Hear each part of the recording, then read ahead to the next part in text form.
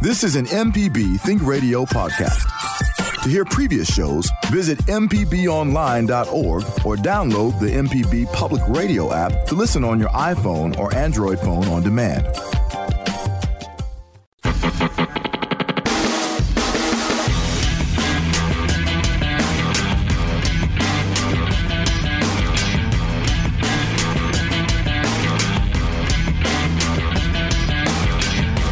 Welcome back. This is MPB's Season Pass on Think Radio with producer Liz Gill. I'm Jay White. Thanks for listening to us on this Thursday morning. On today's show, we'll speak with Vic Schaefer, the coach for the number one seeded NCAA women's basketball, Mississippi State Women's Bulldogs. And March 24th and 25th, the Mississippi Agricultural and Forestry Museum in Jackson will host Celtic Fest. And we'll speak with Cameron Carson about the Highland Games demonstration sports that will be exhibited there.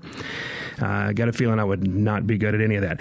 But first, we've invited onto the show Faith and Tracy Hammerbeck. Faith plays with the Germantown High School lacrosse team, the boys team. Along with Faith, Tracy Hammerbeck, her mother, is here. And thanks for speaking with us this morning, Faith and Tracy. Thank you both for coming in. Thanks for having us. Absolutely. The first obvious question, Faith, is playing on the boys team. Is there how is that? It's fun. We moved here 3 years ago from Pennsylvania, so I started off playing girls lacrosse. And when we came here, we found a club, and I was excited. And we showed up, and there were no girls when I showed up. So they said, you can put some pads on and play, and I did. And I fell in love as soon as I got on the field.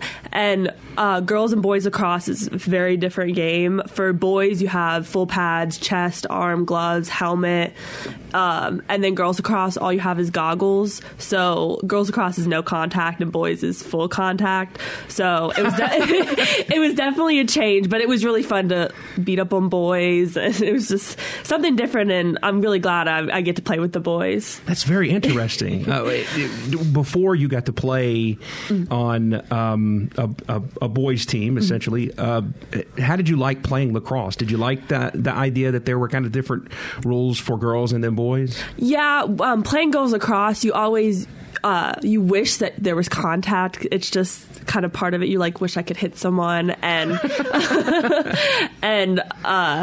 like playing girls lacrosse, I always wished I could play boys lacrosse. Secretly in the back of my mind, I'm at tournaments, you would see boys teams playing next year, be like, I wish I could play, just try once, and getting to play is really fun. So how much did you fit right into the pace of play, into the style of play, the level of play? It was definitely a change, especially even girls and boys sticks are different.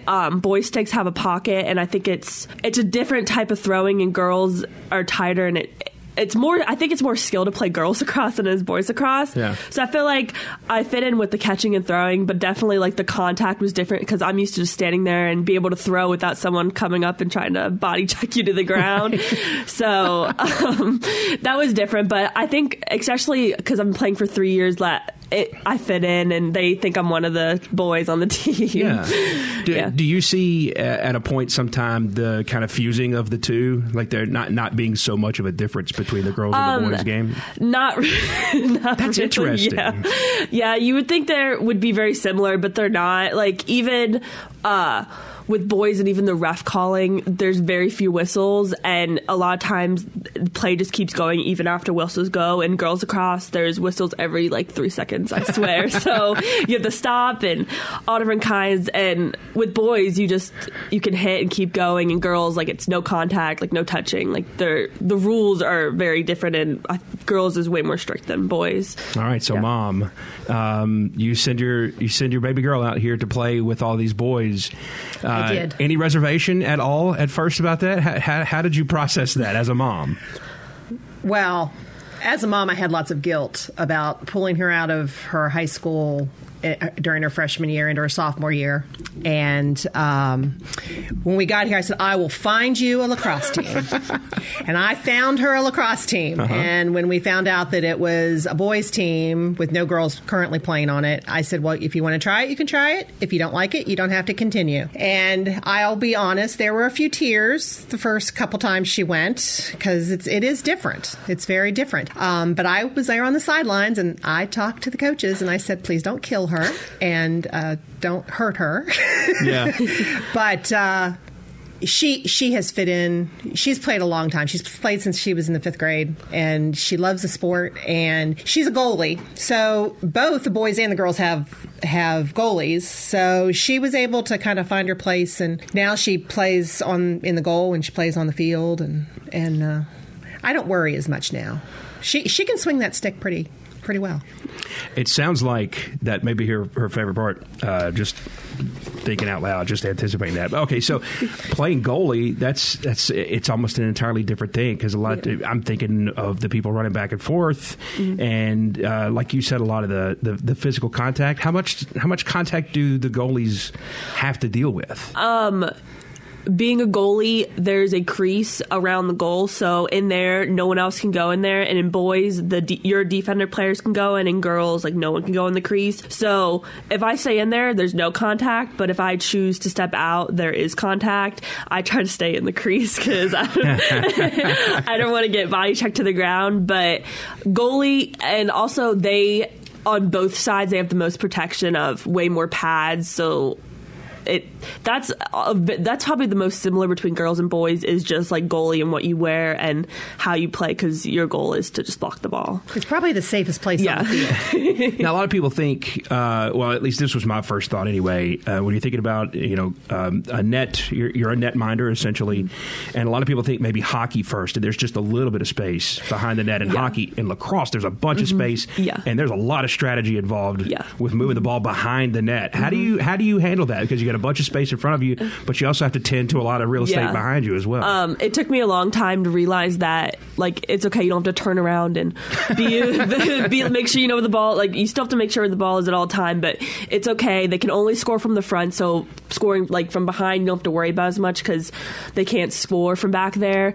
But you have to move a lot, and especially goalie, you don't run during the game, but you're quick on your feet. And I started playing goalie because I didn't want to run as much, and I found out that it was probably even more running, and you have to be really quick on your feet. But yeah. Yeah, I can understand that. I tried to find all those positions too when I was in high school, and all the way up until like yesterday.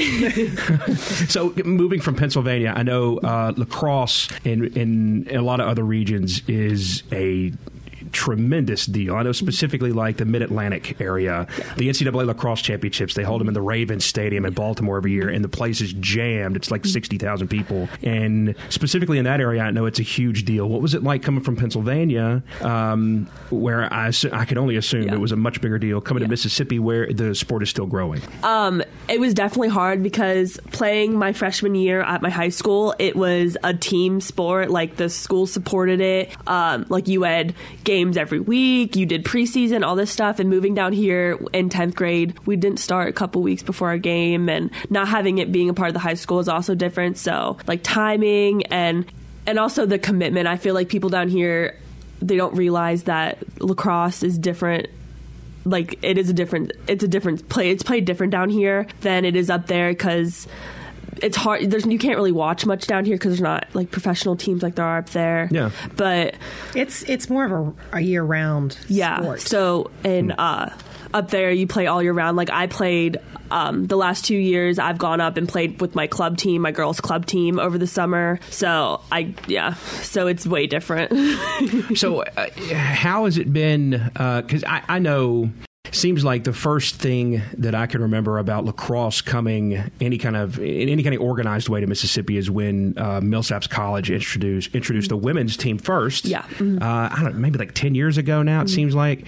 But how willing are people to listen to people who play the sport? How much is it growing? How much are people willing to lend it the space and the time and the resources that you need to grow a sport like that? It's very hard, especially because we try to get out there as much as possible, like being on the radio, trying to get out there, and like even just practicing, and people drive by and they turn and they honk and they wonder what it is, but we're trying to get it out there as much. It's really hard because a lot of people, especially in our area, that it's football and they don't want to get hurt off season in spring.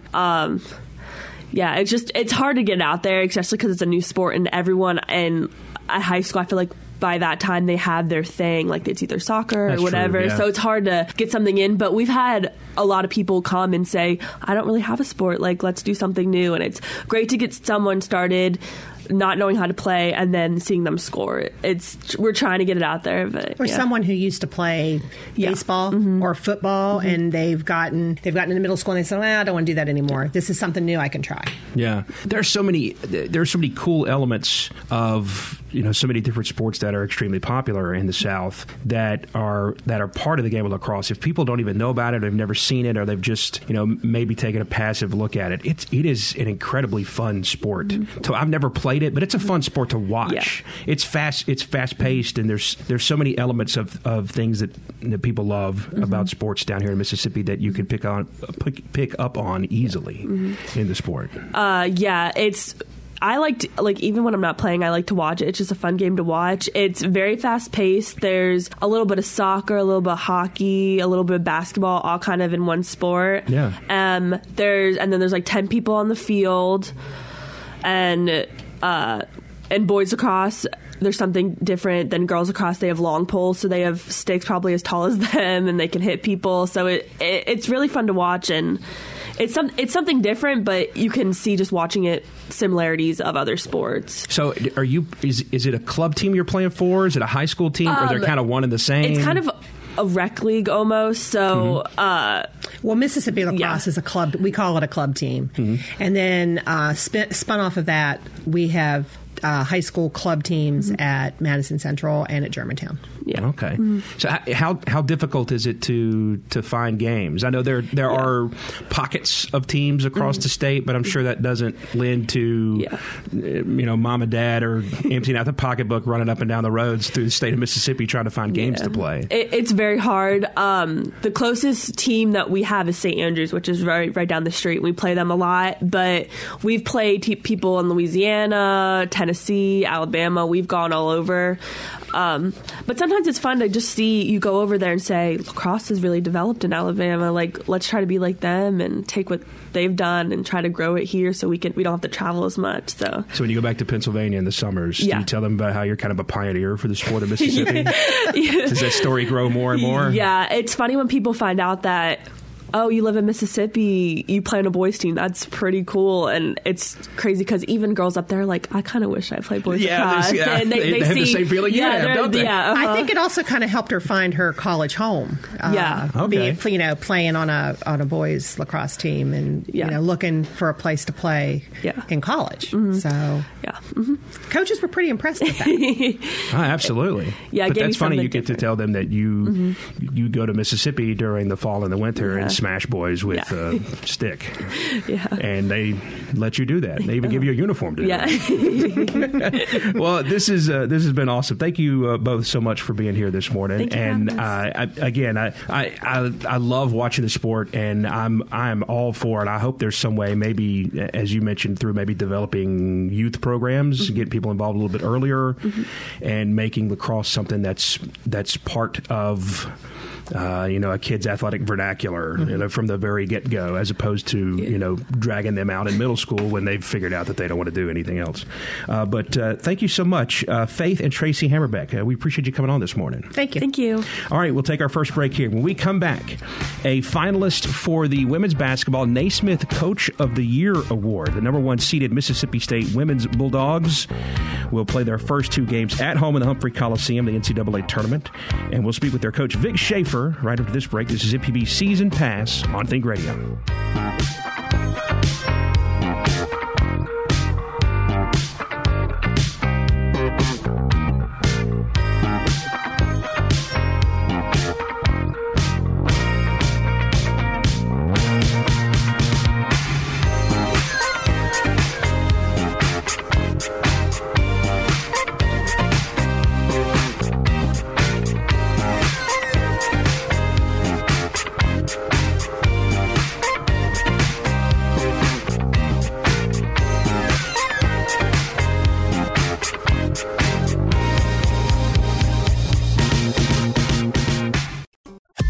This is an MPB Think Radio podcast.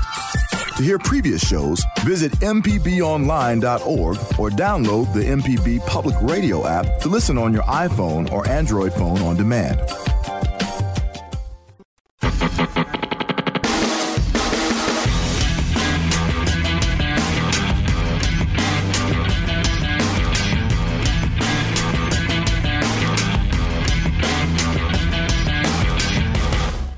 This is MPB Season Pass on Think Radio with producer Liz Gill. I'm Jay White. Thank you so much for listening on this Thursday morning. Our next guest is the hottest coach, regardless of sport, in the state of Mississippi. Maybe in the country right now. One of the 4 finalists for the Werner Ladder, Naismith Coach of the Year. And by the way, you fans, you can vote. NaismithTrophy.com/vote. And you can vote for our guest, Vic Schaefer, the head basketball coach for the Mississippi State Women's Bulldogs. Coach, thank you for your time. How are you? Oh, doing great. Thank you so much for the opportunity today. Absolutely. I really do appreciate you taking time out of your schedule. It must be, I'm guessing, maybe as hectic now as it has ever been for you? It's really hectic. It's practice in the mornings. I've been gone recruiting every afternoon, and today's no different. I'll be getting on a plane here shortly and recruiting this evening, be back this evening, more film to watch, more practice tomorrow. So it's just never ending right now.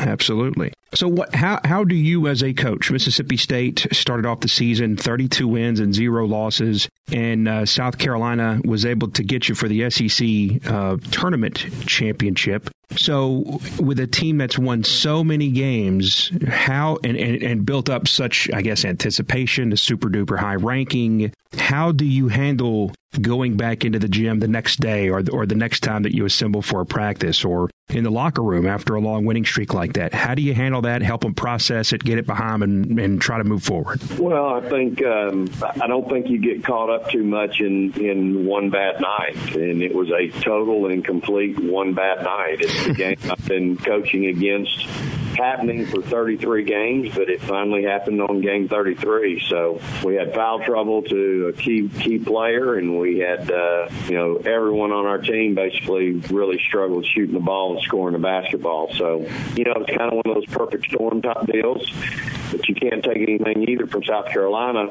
Very talented team, well coached. They're a 2 seed in the big dance, and so we've had a bunch of knockdown dragouts with them. We're disappointed. We wanted to win a championship, another championship, but at the same time, I think you move on. Absolutely, and South Carolina, it's a great rivalry you two teams have, and I know you knocked UConn out of their way last year. Maybe they could do the same for you guys this year, huh? Well, you never know. I mean, there's so much basketball between now and then. We've got to take care of this weekend. I'm really concerned about our regional. I think we've been sent 3 really good teams, and 2 of which we've already played and had very highly competitive games against this year. So, we'll have our hands full. There's no question.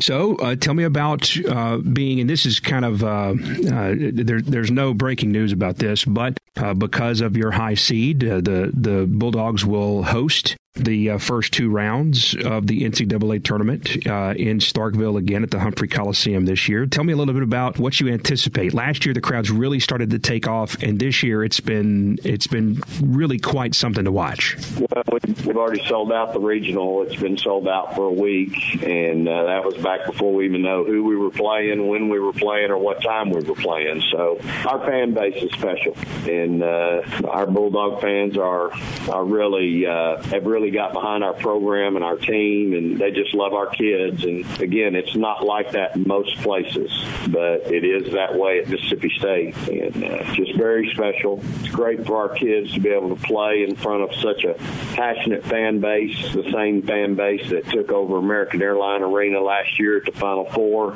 Provided an unbelievable atmosphere for women's college basketball. Same fan base that traveled 7,000-8,000 to Nashville for the SEC tournament and stayed with us 3 days. So just really proud of what we've been able to build, and appreciative of the loyalty that our fans have shown our girls.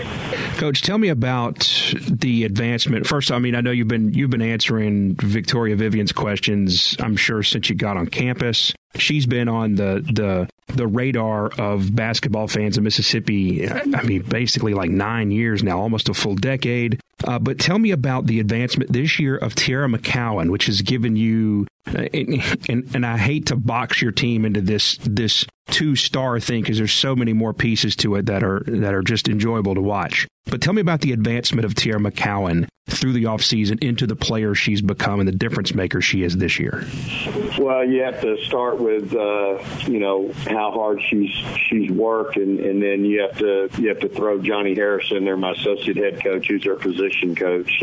Just tireless hours at the gym, work ethic, both of them.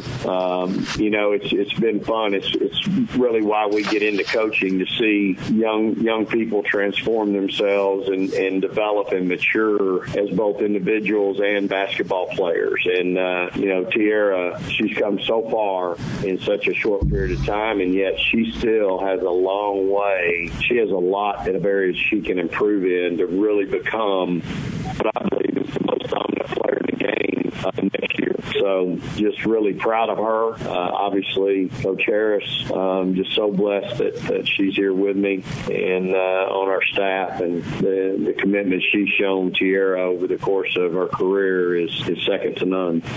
Now, I will ask you again about Victoria Vivians, and I know through the years I've asked you this question a couple of different times, and it's the answer I anticipate will be different again this time because she's developed. She's continued to evolve and develop as a player. But, in high school, it's just, give the ball to Victoria, and she's just going to chuck it 40 times a game. And you could see a little bit of that in her as a freshman. You kind of had to work her out of that and into the team aspect of the entire thing and living within the offense that you're trying to run as a team. And she's come so far as an individual and as a star player at the same time, not just on that basketball team, but on the campus in general, being the homecoming queen. Tell me a little bit about how she's continued to evolve as a player and as a leader for your team. Well, I don't know that there's another player in the country that plays her position, guard forward, that's improved their shooting percentage 13 points. I mean, that's an unbelievable number considering the non-conference schedule that we played against the top 10, top 20 teams that we played against, and then to follow it up with a 16-game grueling SEC schedule. We have more quality wins, more top 25 wins than anybody in the country, and Victoria Vivians did it against that schedule. And so, her shooting percentage from 2-point range is up 13%, or 3-point shooting percentage is up, I think, 6-7%. Her rebounds are up 2 a game to 6, over 6 a game, and her defense has become really, really special. She's second on the team in steals. So, again, just the work ethic and the time she's put in with our assistant coaches and just understanding that, hey, she's got help. She doesn't have to take all the shots. She's become a much better passer, sees the floor extremely well. And again, I couldn't be more proud and happy for her. As you mentioned, homecoming queen, the things she does in this community. Right now she's doing an internship at a daycare where she deals with 1-year-olds every day, all day. And so that's a special young lady, a Mississippi kid that if I can't find her in Starkville, I know where to find her. She's at home with mom and dad and grandma. And she's just a family kid. And you got to love someone like that who holds their family in such high regard.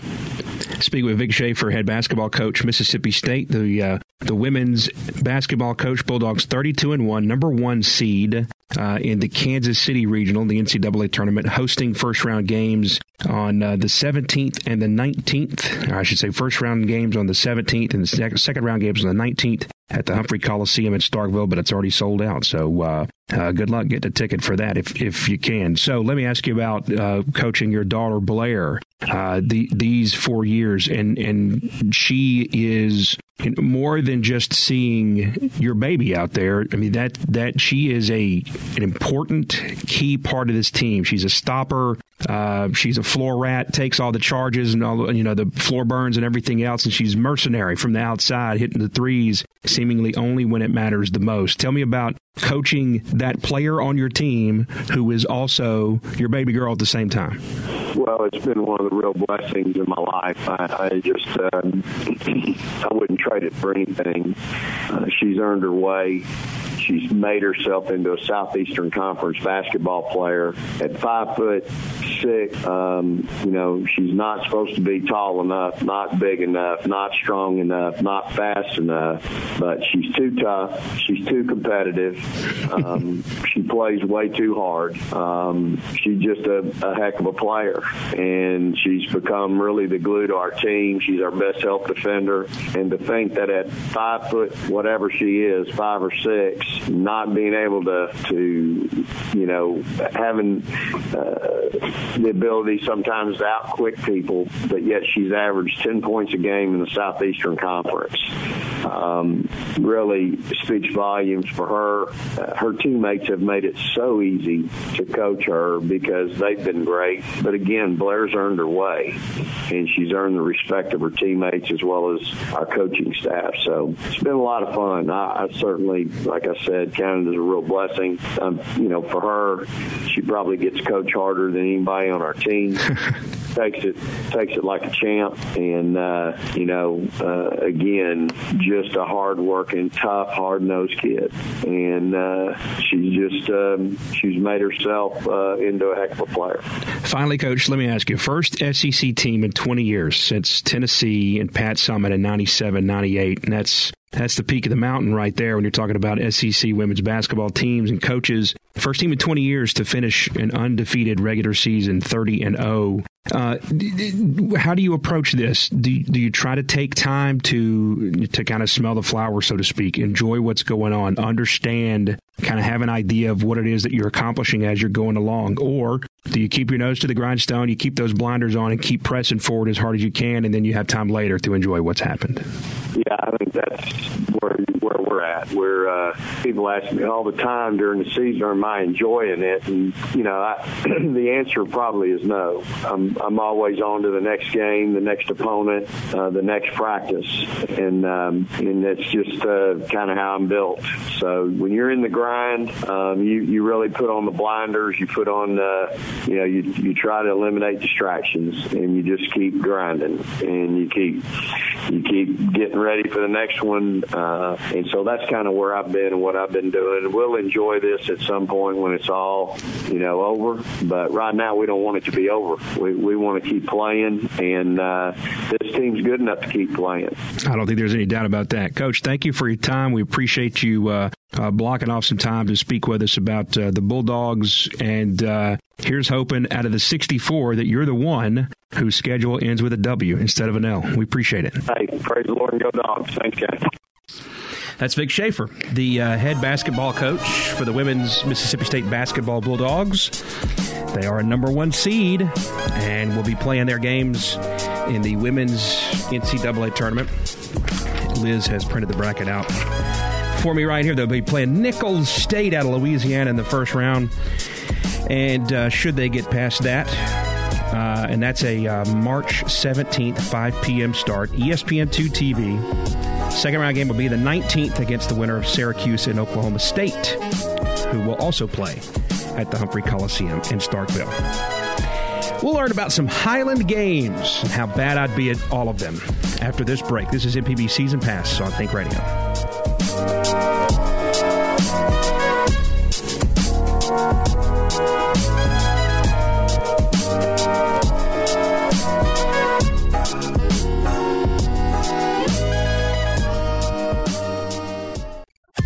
This is an MPB Think Radio podcast.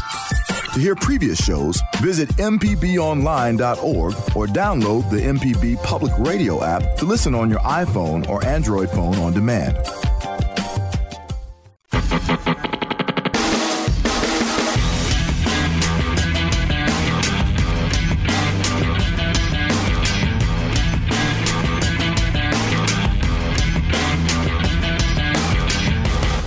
Welcome back. This is MPB Season Pass on Think Radio with producer Liz Gill. I'm Jay White, and now on the program with us, we have Cameron Carson, who's going to be speaking with us about a Highland Games demonstration that's going to be going on and part of the Celtic Fest in Jackson, which is going on March 23rd and 24th at the Mississippi Ag and Forestry Museum in the Jackson area. Cameron, good morning. How are you? I'm good. How are you? I'm doing well. We really appreciate your time. Before we get into what exactly the games are and how you perform them, tell us how you got started and got involved with performing and playing Highland Games.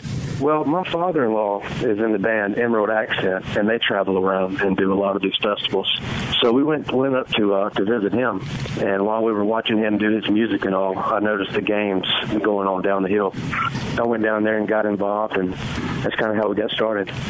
So for folks who don't know, and when Liz brought this to my attention that we would do this on the show, I think I can name a couple of them. What are some of the Highland Games, or do you know all of them? Can you list all of them, or is it too many to list at one time? Well, traditionally, you'll have like a stone put. It's sort of like a shot put, but you use like a 20-pound stone. Whew.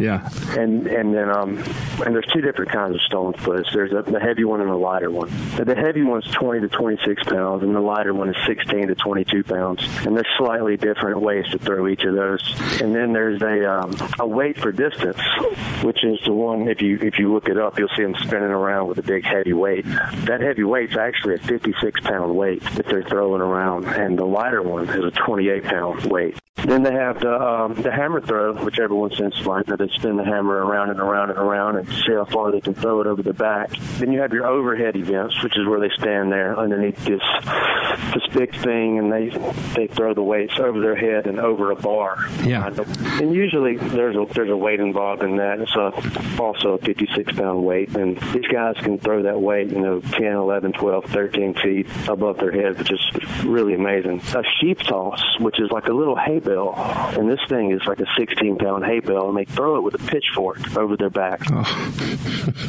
None of these are easy, man. No, it's not supposed to be really easy. These things started back a long time ago as part of like a Scotland military exercise. I can see. Where the guys are going to get river stones and throw the rocks. And the caber toss is probably the one that people can name the most. It's the one where it looks like they're flipping a light pole.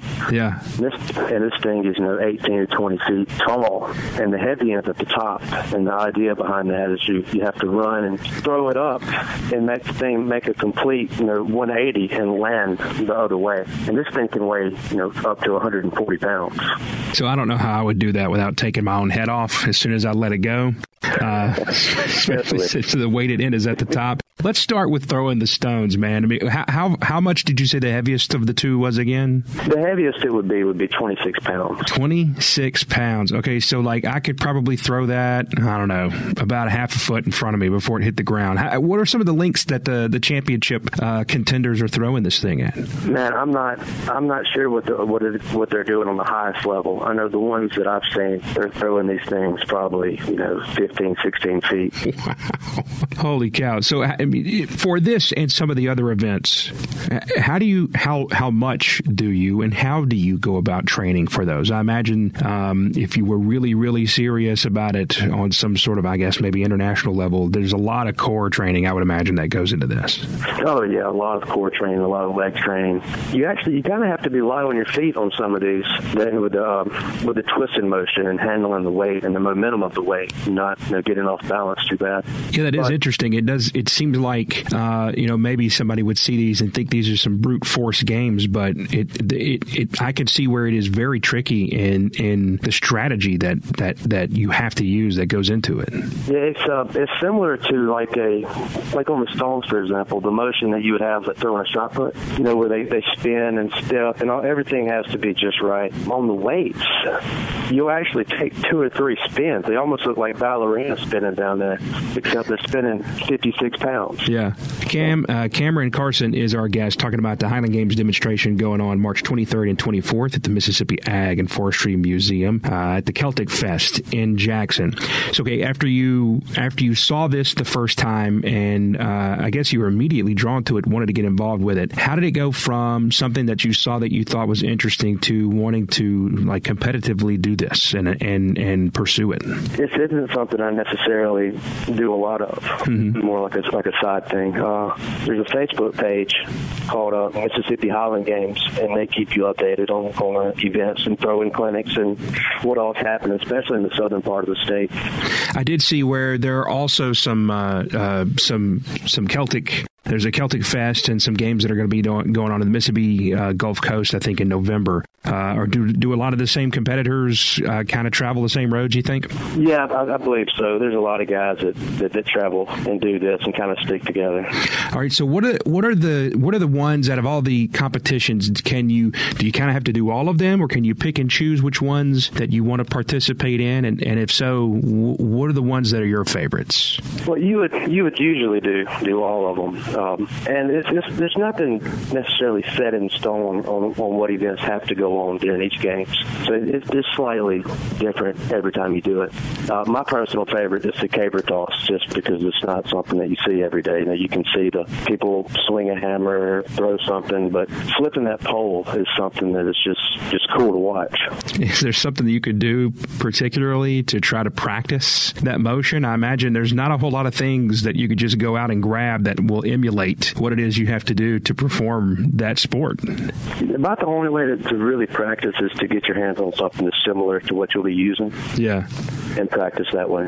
All right. So what is the outfit that you're wearing? Does it involve a kilt? And that's a whole other thing. I can't imagine, we have so many, sport specific, sleek and technology based outfits for all the athletes these days. And I can imagine that's not necessarily the case.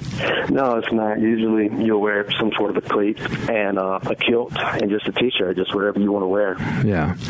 All right. So for you said the caber toss was your favorite. Which one do you think most people gravitate toward? Do you think it's the caber toss, or maybe the stones you mentioned that you throw overhead behind you? Which one do you think the people, or maybe it is the best spectator event to go see?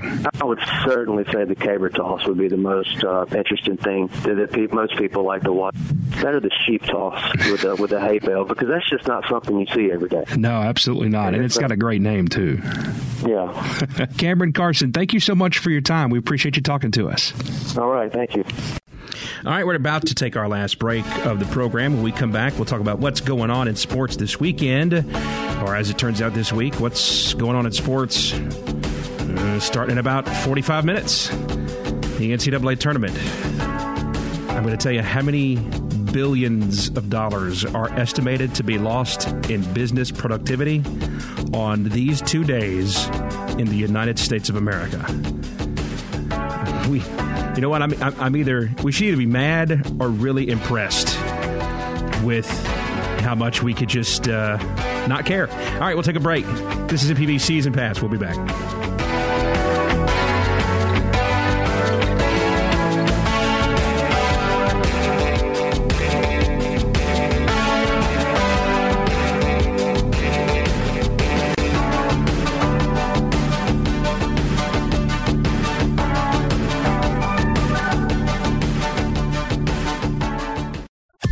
This is an MPB Think Radio podcast. To hear previous shows, visit mpbonline.org or download the MPB Public Radio app to listen on your iPhone or Android phone on demand.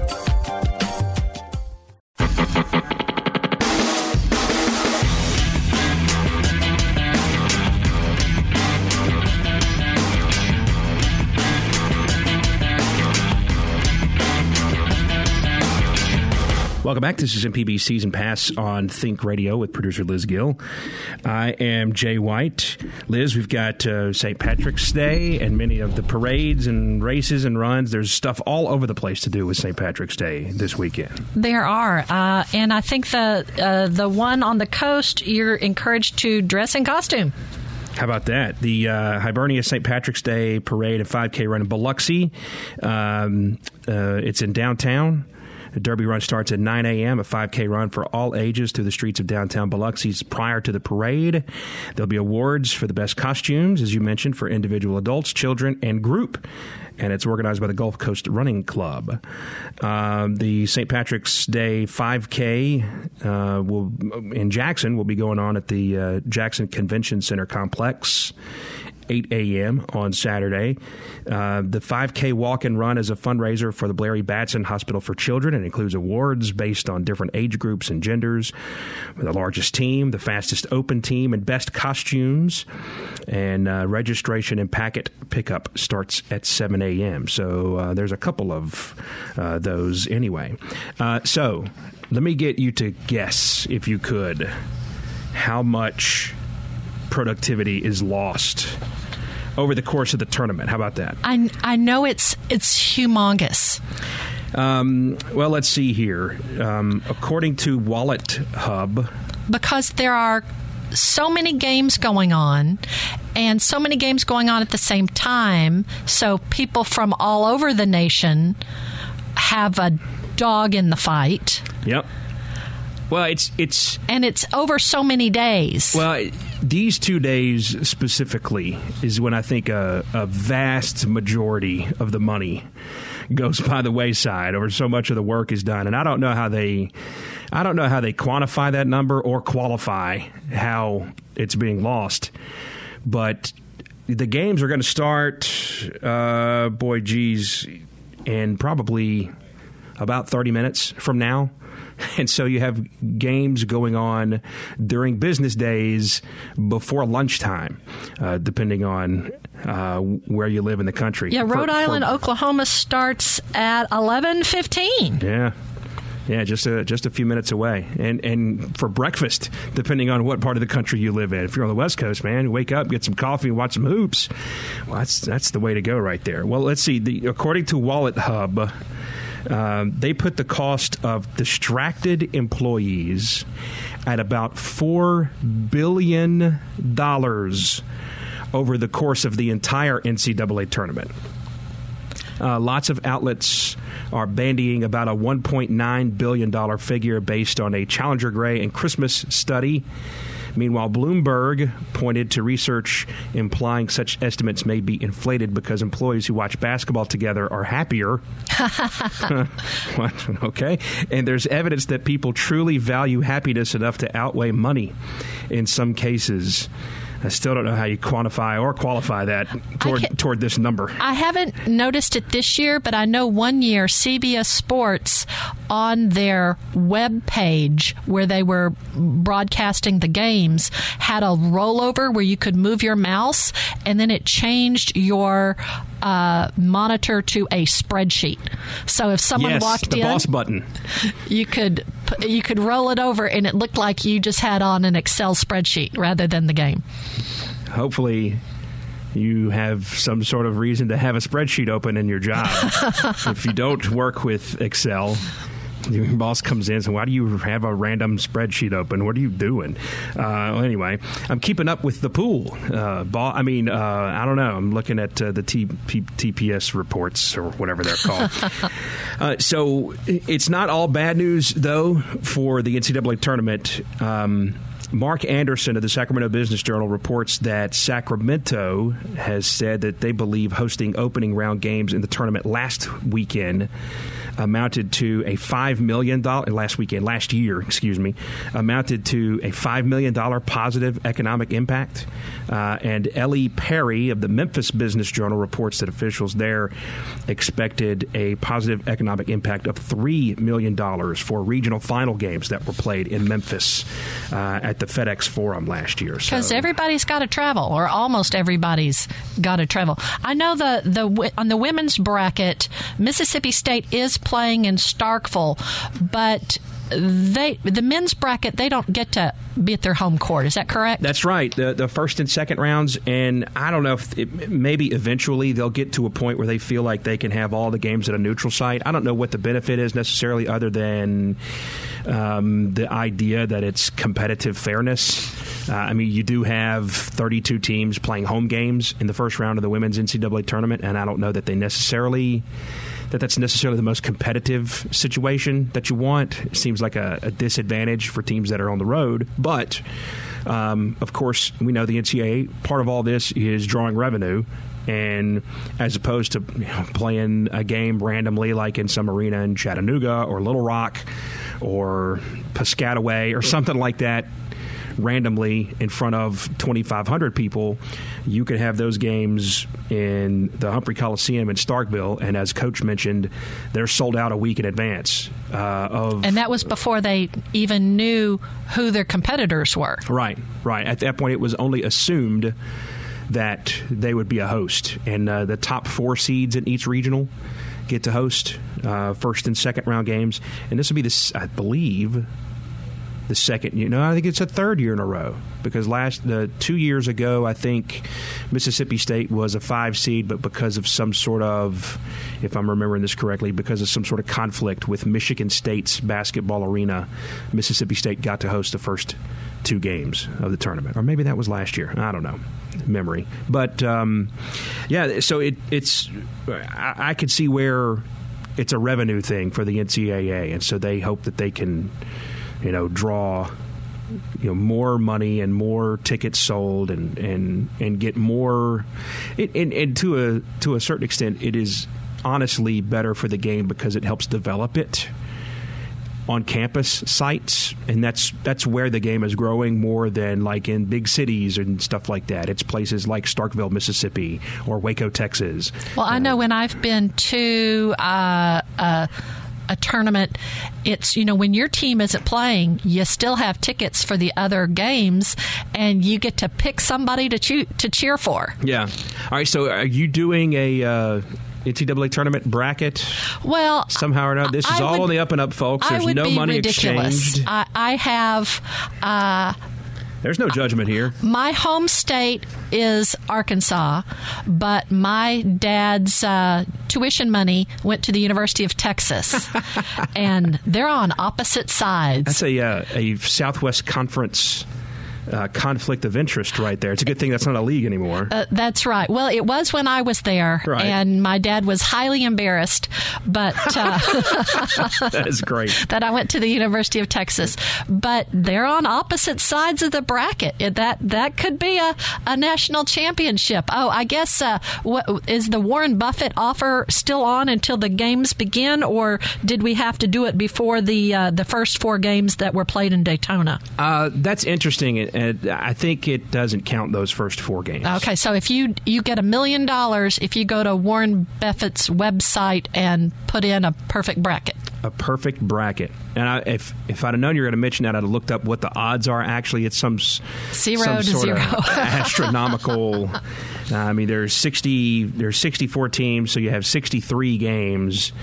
And then you multiply all the different opportunities, and then you double that up by round. So it's way, way high up there. But I'm sure there is somebody who, I don't even know if you have enough time to do this between the time the tournament is announced and the time the games start, but somebody out there is trying to create enough bracket entries so that he can have every different possible combination of teams winning, so that maybe somehow or another he could hit the $1 million bracket. Well, this is my favorite time of the sports year rather than the football bowl season, because with all of my family, my extended family, where we've lived, we almost have a dog in every fight, whether we're cheering for someone or cheering against someone. Every game is interesting to me. Well, it is fun. The NCAA tournament has something that almost no other sport has, in that, especially in this first round, you have, again, it starts in the morning, runs till late at night for 2 consecutive days, and it's nonstop games, and you have a bunch of good teams. There are no bad teams here, really. They're all league champions in some sort of form or another. And you have Cinderellas versus, you have David versus Goliath matchups these 2 days, mostly. And every year there seems to be 2 or 3 of the Davids who beat the Goliaths, and it's what everybody yearns for. The trick is you get your bracket blown when you pick the underdogs. But you know what? The thing is, I think people love it so much. They love the great moment so much that they're willing to throw their bracket in the garbage by having the lower seeded team win somehow or another. That, or you can pick Kansas to win your tournament. That's another way you can blow up your bracket every single year. By the way, Jackson native and former Mississippi State player Malik Newman, who transferred to Kansas, was the Big 12 Conference Tournament most outstanding player for Kansas in their run through the tournament. He averaged something like 24 points a game. And looks like he's really found his place there. He's blossomed as the season has moved on. They are a number 1 seed and will play today at 1 o'clock, I think, against Pennsylvania, the Ivy League champ. And so if you're keeping pace with Malik, that'll be where you can catch what time you can catch that game anyway. And all the best to him, hopefully. But he plays for Kansas, so they're going to blow the bracket right up. Thanks to our guests for coming in today, and thank you for listening. And stay tuned. Southern Remedy Kids and Teens with Dr. Jimmy Stewart is next on MPB Think Radio. This is an MPB Think Radio podcast. To hear previous shows, visit mpbonline.org or download the MPB Public Radio app to listen on your iPhone or Android phone on demand.